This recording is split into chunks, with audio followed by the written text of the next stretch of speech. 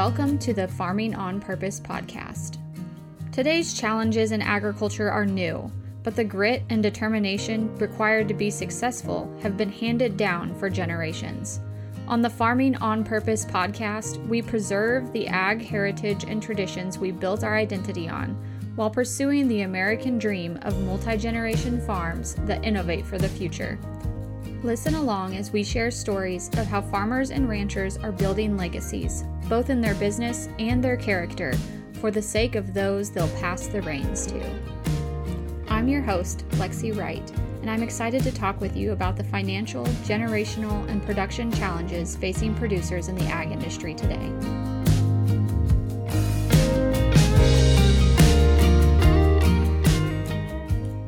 This podcast is brought to you by Back Pocket Social Marketing. And yes, this is Lexi here. This podcast has been a real passion project for me. All the time that goes into interviewing guests, editing, and producing the show is sponsored by my freelance marketing agency. We specialize in website design, social media advertising, content creation and management, and email marketing.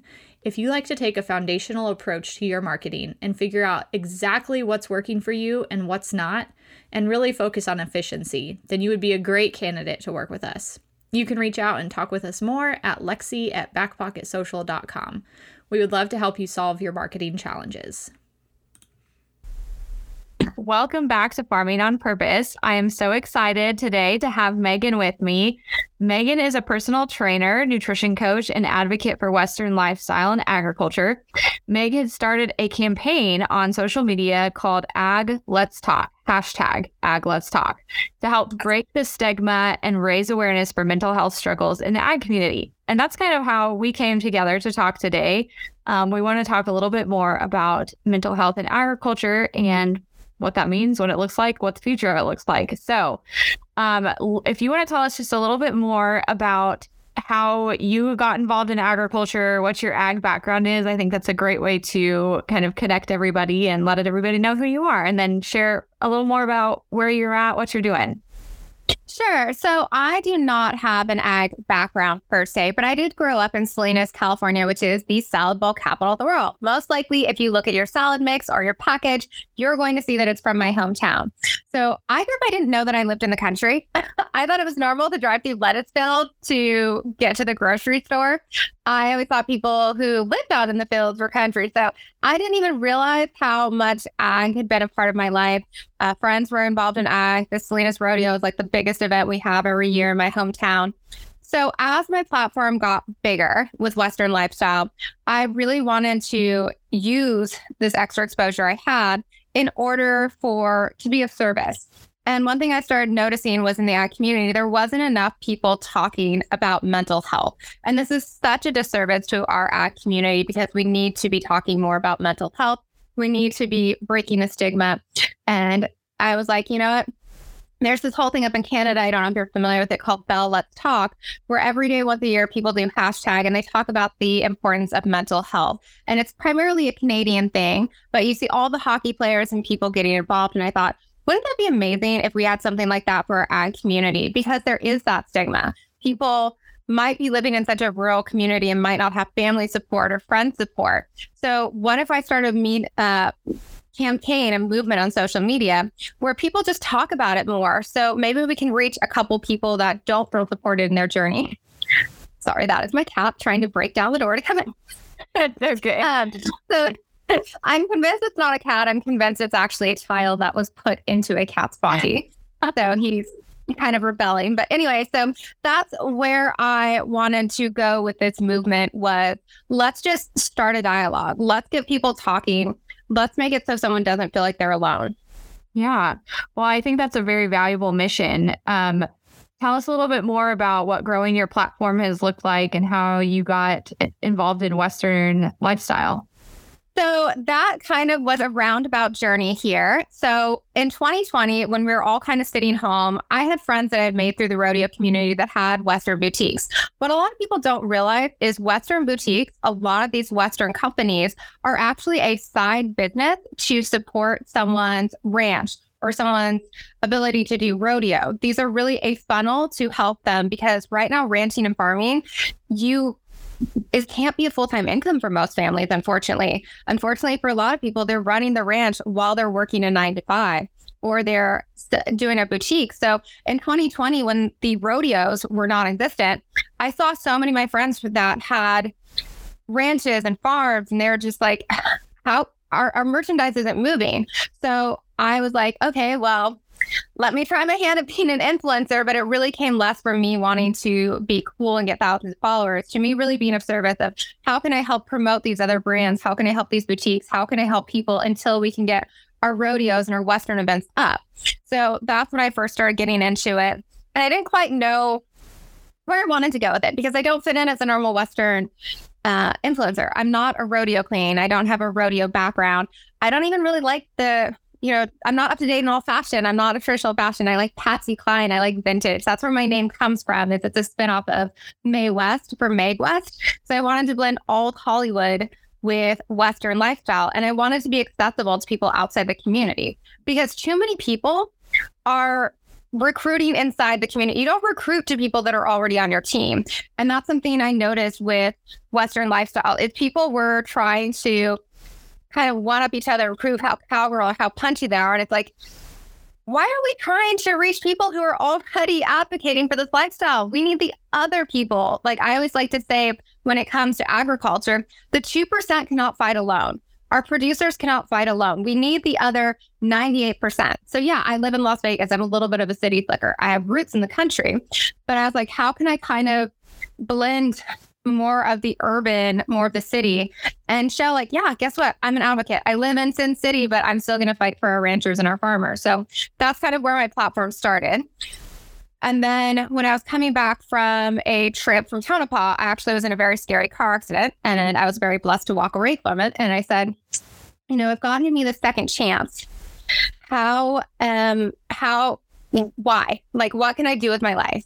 And I kind of had to sit down and take some time and pray and meditate and try to figure it out. I said, you know what? I want to do more with my platform. And that's when I was like, I'm really going to step up and be an advocate for ranching and rodeo. So it might be kind of buckle bunny humor. I might not be the punchiest cowgirl. I don't think I'm much of a cowgirl, but that's how my platform's developed over the last 2-3 years. And I think it's pretty similar for a lot of people that step into what I consider more of an advocate role as opposed to an influencer role, is figuring out where they fit in the Western lifestyle and how to better advocate for this community and reach the people we need to reach those 98%, reach the people that are reading the PETA propaganda and signing those petitions that we have in California. We need to reach them.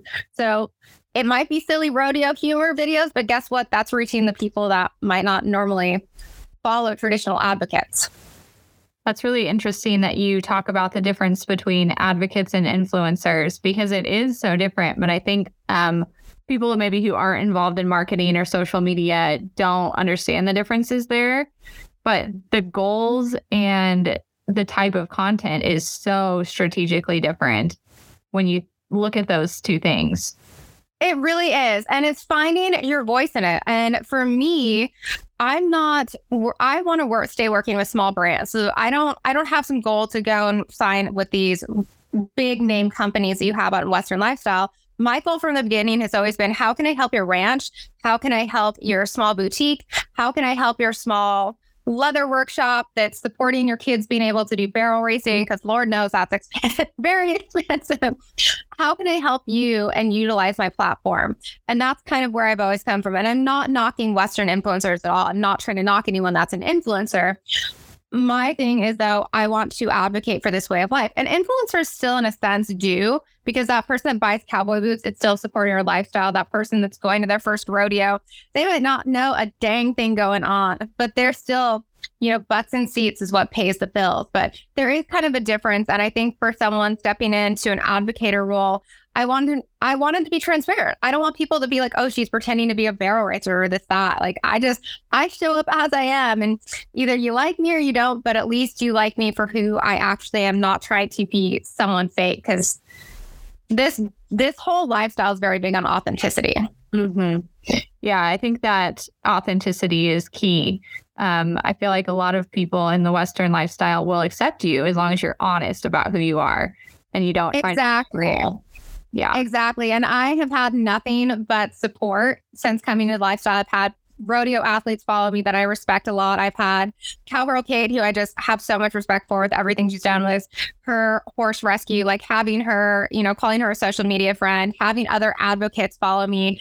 That's let me know that I'm on the right track. And, I do get the negative comments like, oh, you're a buckle bunny, because I'll make funny rodeo dating humor, which is actually funny because I haven't been on a date in 2 years because Las Vegas is not the best place to meet cowboys. So you do occasionally get the negative comments. But at the end of the day, I look at what is my overall mission and who are the people that I respect and look up to. If they were to give me constructive feedback, I'd listen to it. But just some little troll person that with no picture, no name, no content, I really don't care what they say. You like me or don't like me, I'm still going to advocate for this way of life for the next generation. Well, it's very inspiring that you choose to do that. And your story behind kind of like looking for your purpose and what you want to do. It's really cool to me that you have chosen to do this as part of the community, even though you didn't necessarily grow up in it. These are your friends that you're like, okay, this is my circle. These are my people that I want to make sure have a good lifestyle. And what can I do to support that? That's really amazing. Exactly. And honestly, I had a cousin that would barrel race. So I grew up, going and visiting her at her dad's house, and we would ride horses together. But I grew up, I was a vegan for a part-time. I was one of the people on the other side of this fence that thought that this way of life needs to be stopped. So I have been that person on the other side that got educated and was like, wow, a lot of this stuff is not true, or this is not propaganda. So I think that does actually help me when it comes to building content, because I know what the mindset is. I know what the myths are. I know the myth information from the other side of it. And when I want to say it was a couple years ago, I actually went to my first rodeo, and I was like, oh my God, I felt like I fit in. Like the moment I was there, I was like, I love this way of life. I wish I'd been born in it. I wish I'd done 4-H. I wish I'd done barrel racing or breakaway roping, and seeing all the advantages and the beauty of this way of life as someone that grew up hearing all the negative. It kind of gives me a different perspective and a new fight for it, because I would love to be able to have rescue horses. I'm working my little butt off to get out of Vegas and get more to the country, but it does let me see both sides of the argument. Yeah. Well, this is a little bit off track, but I'm interested to know, since you shared that you were maybe like on the other side of the advocacy piece at one point, what were some of the points that you learned and remember thinking like, oh, wow, that is so drastically different than what I thought? Or maybe like, that really speaks to me. I care about that is the way it is.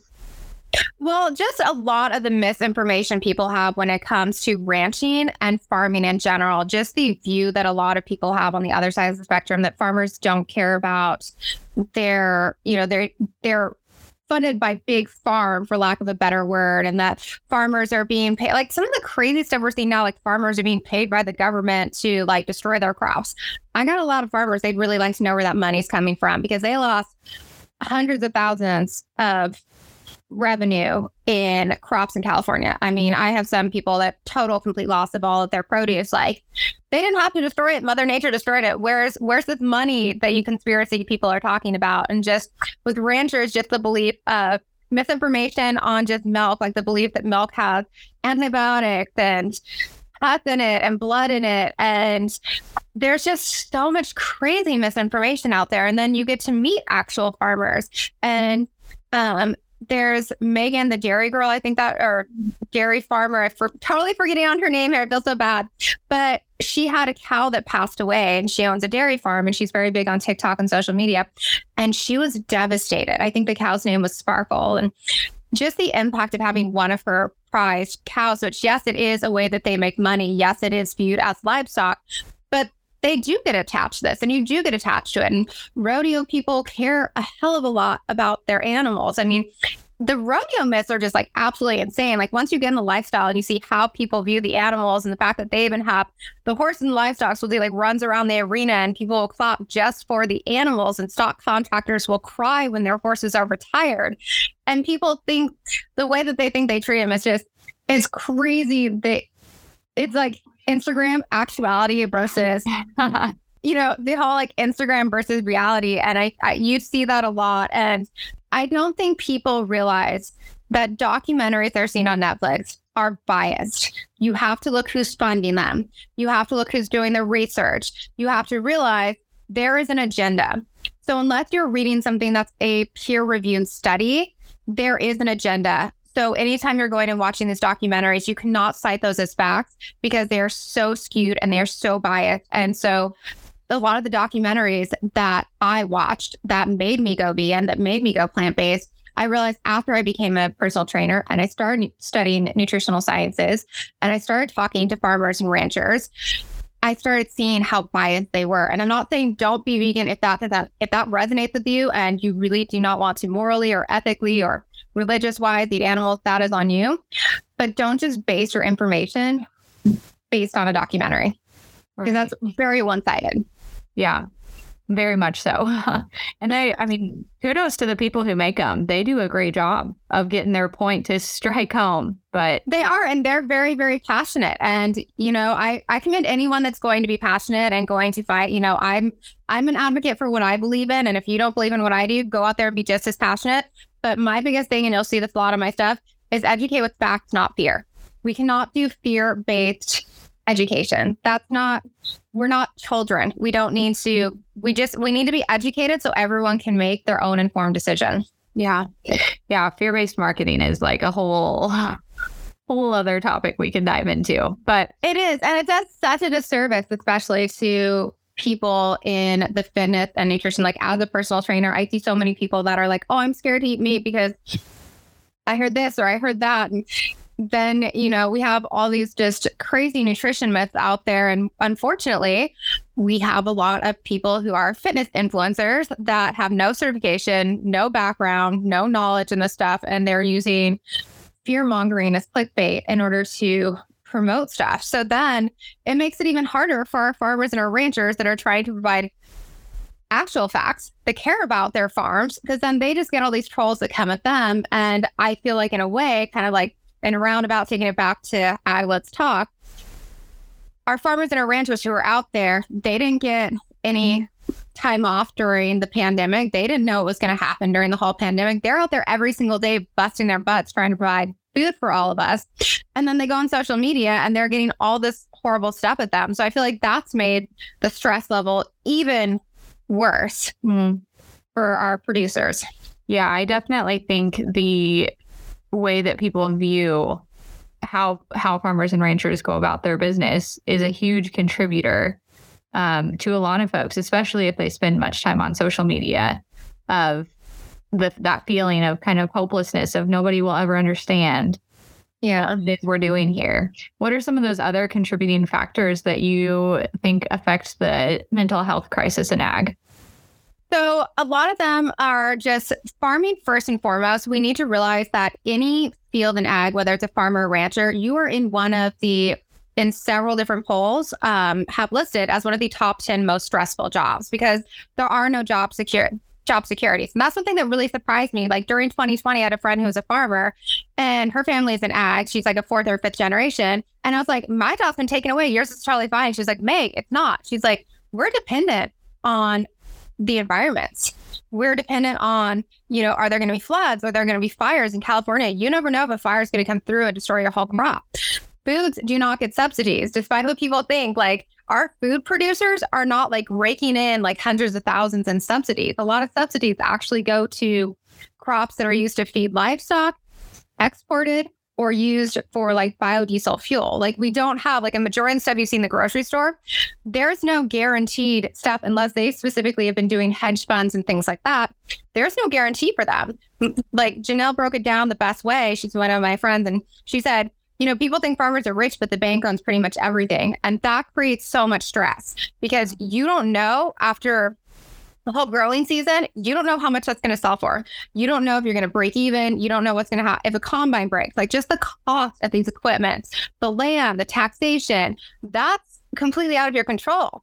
California has done a lot to increase taxes and self-tax and estate taxes that have made it very hard for farmers to pass it on to the next generation. And we're seeing a lot of people that are leaving. And the guilt and shame of being like, hey, I can't keep my 5th generation farm going or the 5th generation cattle going. That can be devastating to someone because you're not just taking away their income, like a regular 9-to-5 job, you're taking away a family's legacy and, even selling off that. So that can definitely contribute to the stress. And most of our farmers do live in very remote areas. So access to mental resources can be very difficult.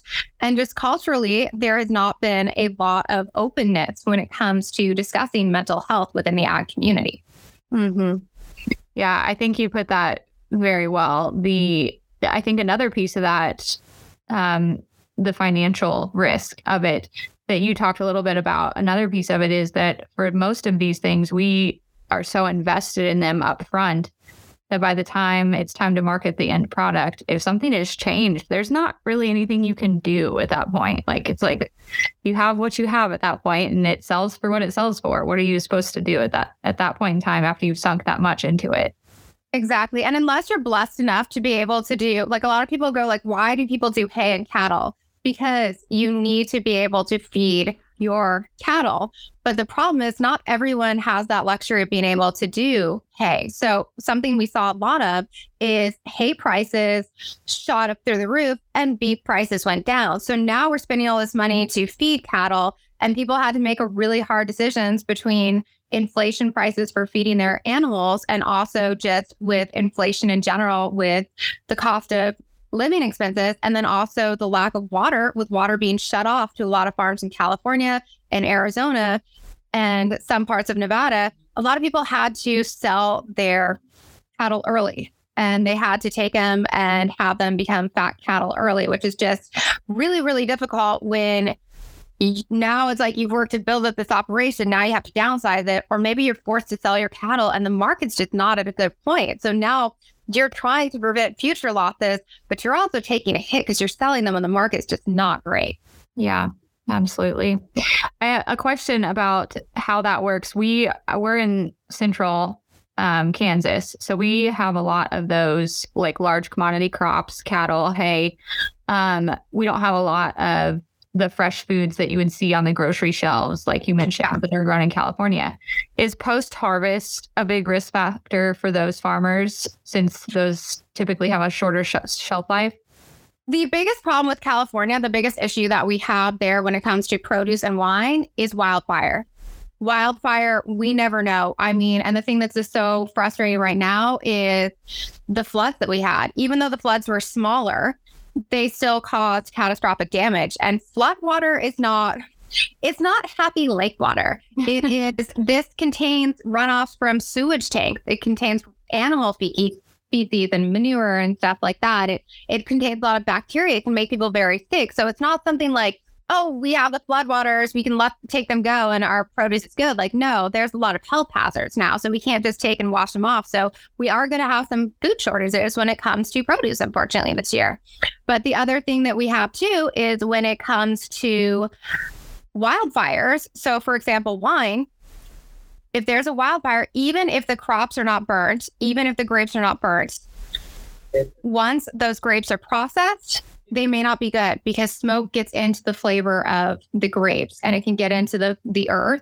And so even though the crops might look fine, it can be so nerve-wracking when you are pressing and barreling those grapes to see if they're, you got to wait for them to process and see, are they even going to make decent wine? I mean, that's something we had in Salinas. There were some really big fires in Salinas and Carmel Valley and that. And there was a lot of fear from our vineyards, our winemakers, are these even going to be profitable? Yeah. And to have, if you look at how much that is, bringing it in, an entire year's lost crop is a lot of revenue for a winery to absorb. And not every place can deal with having the drought followed by wildfire.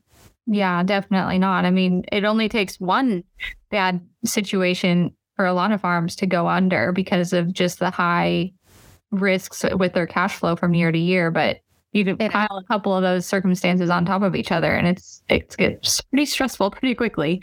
And it does. And, you're in this place of being totally stressed out. And the thing is, it's almost a constant stress because it seems like, okay, we've made it through this season. What is this season going to bring us? Like, for example, in Kansas, you have ice, you have cold weather, you have the deal, freezing, are you going to get enough hay during the winter time? Because we had a lot of hay shortages. I know a lot of people are even having to import hay to feed their livestock out of state. So you have that. And it's like, okay, great. Well, are we going to have another heat wave situation like we had last year, which a lot of people, conspiracy theorists, jumped on? Well, fat cattle that are going to slaughter have their winter fur on. They have a thick extra layer of fat. They're being prepared to go and be slaughtered. So we're trying to fatten them up and make them as nutrient dense as we can. And if we get a heat wave that comes in, they're not in the same place as a cow that is leaner, that has had time to acclimate to the heat. So that can, there's just so many different facets of stress in this lifestyle that our farmers and ranchers are just in a constant state of stress. Yeah.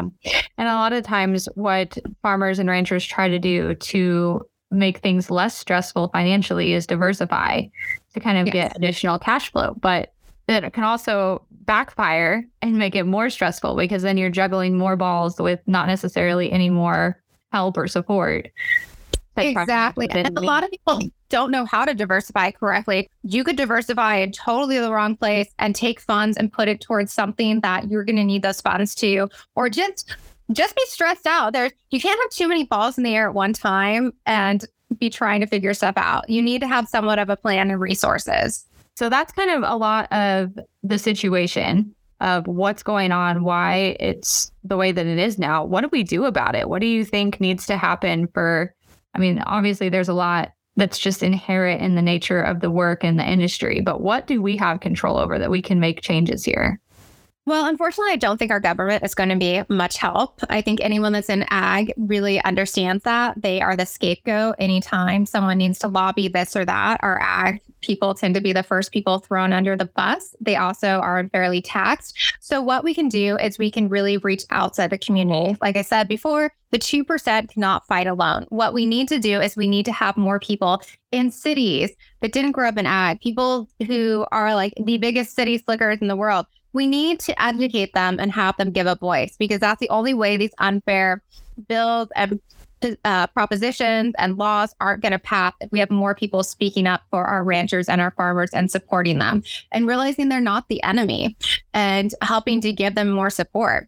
So we can help kind of counterbalance the negative energy that's kind of thrown at them all the time on social media, to have people be like, hey, I didn't know how much you loved your animals, or hey, you're educating me on that. So we really need more people outside the community advocating, but we also need more people just saying, your job's stressful. I could not do it. I could never do what you do, but I support you. Or just even using, that's one reason why I started the campaign, the Ag Let's Talk. Just using that hashtag Ag Let's Talk on a story, on a post, just let someone know. So then you have some farmer or someone that's out there struggling that says, I'm not alone. And that's, I have the t-shirts, I have the hashtag. It's mostly just to help raise awareness so people know they're not alone. And that helps bring the more of a dialogue. And I think we need to support them more. We need to have more of a encouraging dialogue, but we also need to do a better job of getting mental health resources to our ag community. And I do think telemedicine is going to be the way to do that, because let's be honest, most farmers and ranchers on their day off are not going to want to drive an hour, 3 hours into town to go sit on some therapist's office and talk about their childhood. Right.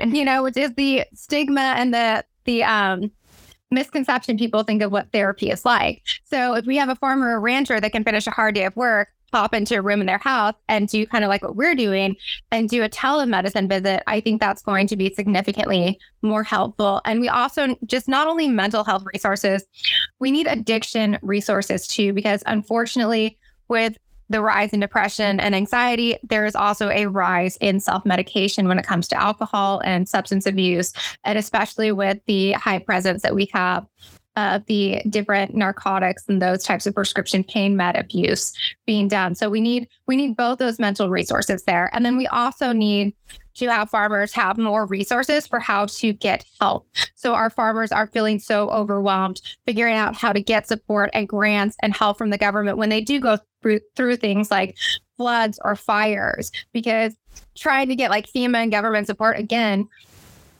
it's really difficult to try and get any sort of help. So the more places we can have, like Farm Aid, which is what we're donating some of the $5 from every t-shirt I sell from Ag Let's Talk to, Farm Aid really does help to provide resources to our farmers and our ranchers. Because when you go through crisis, you are so stressed out that even just the idea of knowing where to turn, if we can have more mental health resources, more substance abuse, and more financial resources, so we're tackling all aspects of what is the stressors, I think that can be a good starting point, at least for helping.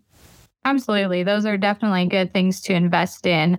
I think a lot of the struggle that we feel as an ag community is that those all feel so reactionary. It's like, well, after it's already happened, then here's the resources we have for you.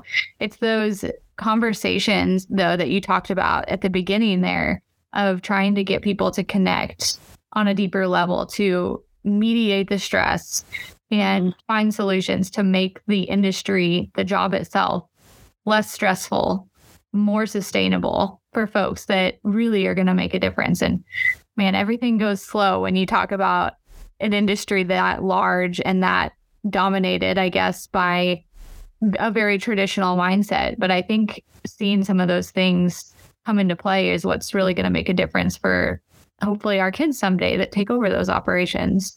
It is. And I'm just one person for the Ag Let's Talk, but I'm hoping it takes off. I would absolutely love to see churches get involved. So churches could have maybe an Ag Let's Talk support group for local, because most of our rural community, they'll go to church. So I'd love to see more churches, more community centers have kind of a roundtable for people that want to come in and talk about stress that they're going through with their community. If we can't do it that way, or maybe your community is not doing that, use the hashtag Ag Let's Talk. Hopefully it will lead you to some other people with some good resources, because an online community is great. Because again, you're super remote. You might not be able to drive, 3 hours to go meet someone. So having someone you can check in with online and say, I'm having a really tough day, and they can be like, me too. So my pastor that I had in Colorado, Flatirons Church, they started something called the Me Too movement. So you're going through depression, me too. You have, someone's been divorced, me too. So it's a way of making people feel more included, because rural living is so remote and so alone sometimes. Yeah. I was actually just recording a podcast interview with another person today, and we were talking about how, we could go weeks and weeks without seeing another person, another adult, especially if we chose to do that. It's like you can go a long time out here, and if you don't intentionally get yourself involved in the community, it can be very isolating. And that's one reason why I love the Cowgirls Over Coffee is, again, it's that sense of community. And one thing I don't want to not touch on is ranch wives. Ranch wives also deal with a lot of anxiety, depression, postpartum depression, because they play a very active role on the farm and the ranch too. A lot of them are doing homeschooling because they live too far away from kids. Like you're saying, they're not getting adult time. Moms that don't get adult time, sometimes it can be really, really mentally draining. And then they're trying to be that support system for their husband. And then they're also working on the ranch. So just helping to create more communities online, taking away the stigma and helping us all connect, I think is just so, so, so important. Absolutely. If you own a business and have ever wondered if social media ads could work for you, but didn't know where to start, worried it would drain your marketing budget, or simply couldn't deal with Facebook's complicated Meta Business Suite tools, then this might just be for you. I've been running social media advertisements for local and growing businesses and organizations for 10 years now, and always hate to hear when business owners have a negative experience with social media ads or boosted a post and felt like they wasted their money. So, we are creating a way for you to take social media ads for a test drive for your business. This test is designed to see if social media ads can help grow your business, get quality leads, increase foot traffic, or increase sales for your business specifically. If you're curious, learn more on my website at lexywrightconsulting.com/social and click on social media ads test drive. Test drive spots are available until June 2nd, and once they're gone until we offer this service again. So I think having those conversations that bridge the gap either within the community or between the 2% and the rest of the world I think that's a great place to start. And using the hashtag #AgLet'sTalk is so admirable what you're putting together and orchestrating there. What are some of the conversation starters that you think people can use to either connect within the community or connect from the 2% to the group that's maybe not connected to agriculture as much? I think one of the greatest ways to start a conversation, and you'll see this a lot on my account, is if you have a question, ask a farmer and ask a rancher. Most people, Brooke with .7 bars, she's great. Like if you want to know more about ranching and how ranching is, she's very transparent on her Instagram account. She also sells beef directly. You can slide in and ask her a question. She shows how her cows live their happy little lives, kind of look like one of those commercials that you see on TV in Clovis, California. And so that's one way I think to start the conversation is if you are the 2%, if you are a food producer, open up for positive dialogue. And I do want to put this as positive dialogue because something I do see that I feel like some of the people cause more stress in their life of our producers, someone that's already committed to misunderstanding you, it's not going to be where you're going to have a positive dialogue. You're going to have a positive dialogue from people who are genuinely curious, that want to know more questions, that want to know what is this piece of equipment doing? Why are you pulling the cow out during caffeine? Why are you putting their head in this like vice machine when you're giving them vaccine? Explaining a lot of that stuff takes away the power from the people that are trying to use it weaponized through misinformation. But just being open, but also be selective with your energy. If someone is attacking you and being negative, please block them. Please delete their comments. Do not engage. Because the time you're taking engaging with them, your mental health is going to take a toll too. Because if you're just looking at these trolls, if you are arguing with people who you are never going to convince, they are not even open to hearing about your side. They're just spewing venom at you. That's time you're taking away that you could be positively educating someone, spending time with your husband, going for a walk. Really be conservative when it comes to where your energy is going. That's great advice. I think that's good for a good lesson for anything and that you do in life. Be careful about where you spend your energy. I like that. Well, great. Well, I think that covers a lot of ground for us today. Do you want to tell everybody a little bit more about how they can follow up with you and get involved in the Ag Let's Talk campaign? Sure. You can follow me on Meg West on Instagram. That is my account. You'll see a lot of my Ag Let's Talk videos on there. But honestly, if you want to get involved with the campaign, you can do it pretty much two ways. Number one would be just use the hashtag Ag Let's Talk and you can talk about mental health struggles. You can talk about just sharing support. You can just if you have a crappy day farming, by all means, just use that and be like, today was tough. I mean, you can even be some of the people that we sent t-shirts to, some of the influencers, they even opened up about their own struggles with depression and anxiety. You don't have to go through it to be an ally. So it doesn't matter if you're in the ag community or not, just use the hashtag to show support. You can repost any of my material and put hashtag Ag Let's Talk, because again, you're going to reach different people than I reach. And then we do have men's and women's t-shirts available through my friend's boutique, Rare Renegade Boutique. The link is on my Instagram, so we make it super easy, so you don't have to go searching for it. You just click on that. And even just wearing the t-shirt helps open up the conversation, because you're going to be wearing a t-shirt, walking around that says Ag Let's Talk, and someone might come up to you. So again, it's just awareness and starting the dialogue. Well, thank you so much for all the resources you are putting out there. I hope that the campaign just continues to grow and we start to see a lot more of it online. Thank you. Me too. That is my hopes as well.